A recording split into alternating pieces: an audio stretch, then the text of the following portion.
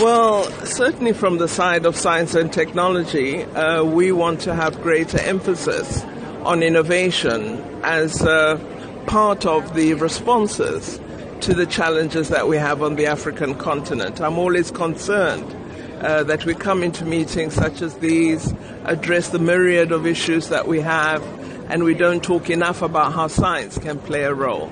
So I'm hoping that we're going to be speaking about utilizing innovation, investing in science and technology, in research in particular, producing new knowledge, and having novel solutions to the problems we're confronted with.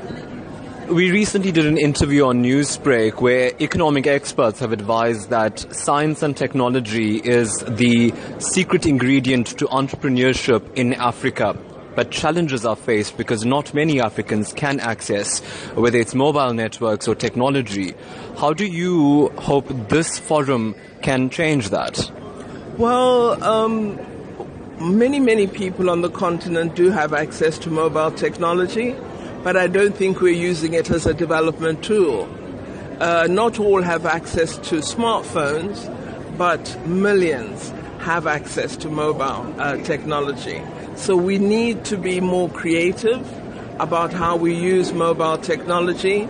We need to see mobile technology as a resource for development. So when we provide information about health matters, for example, if we could send the messages via mobile, we would reach 70% of the population of Africa.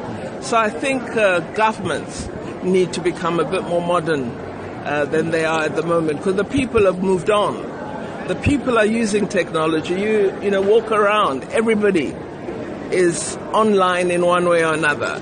So I think what we've got to do is begin to see a very strong relationship between technology and development. And are you concerned about the cost of technology or the cost of data in South Africa or across Africa? The more pervasive it becomes, I think the less expensive it will be.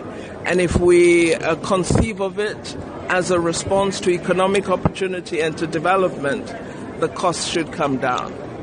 We should encourage more young entrepreneurs, support them to begin businesses that are technology supported.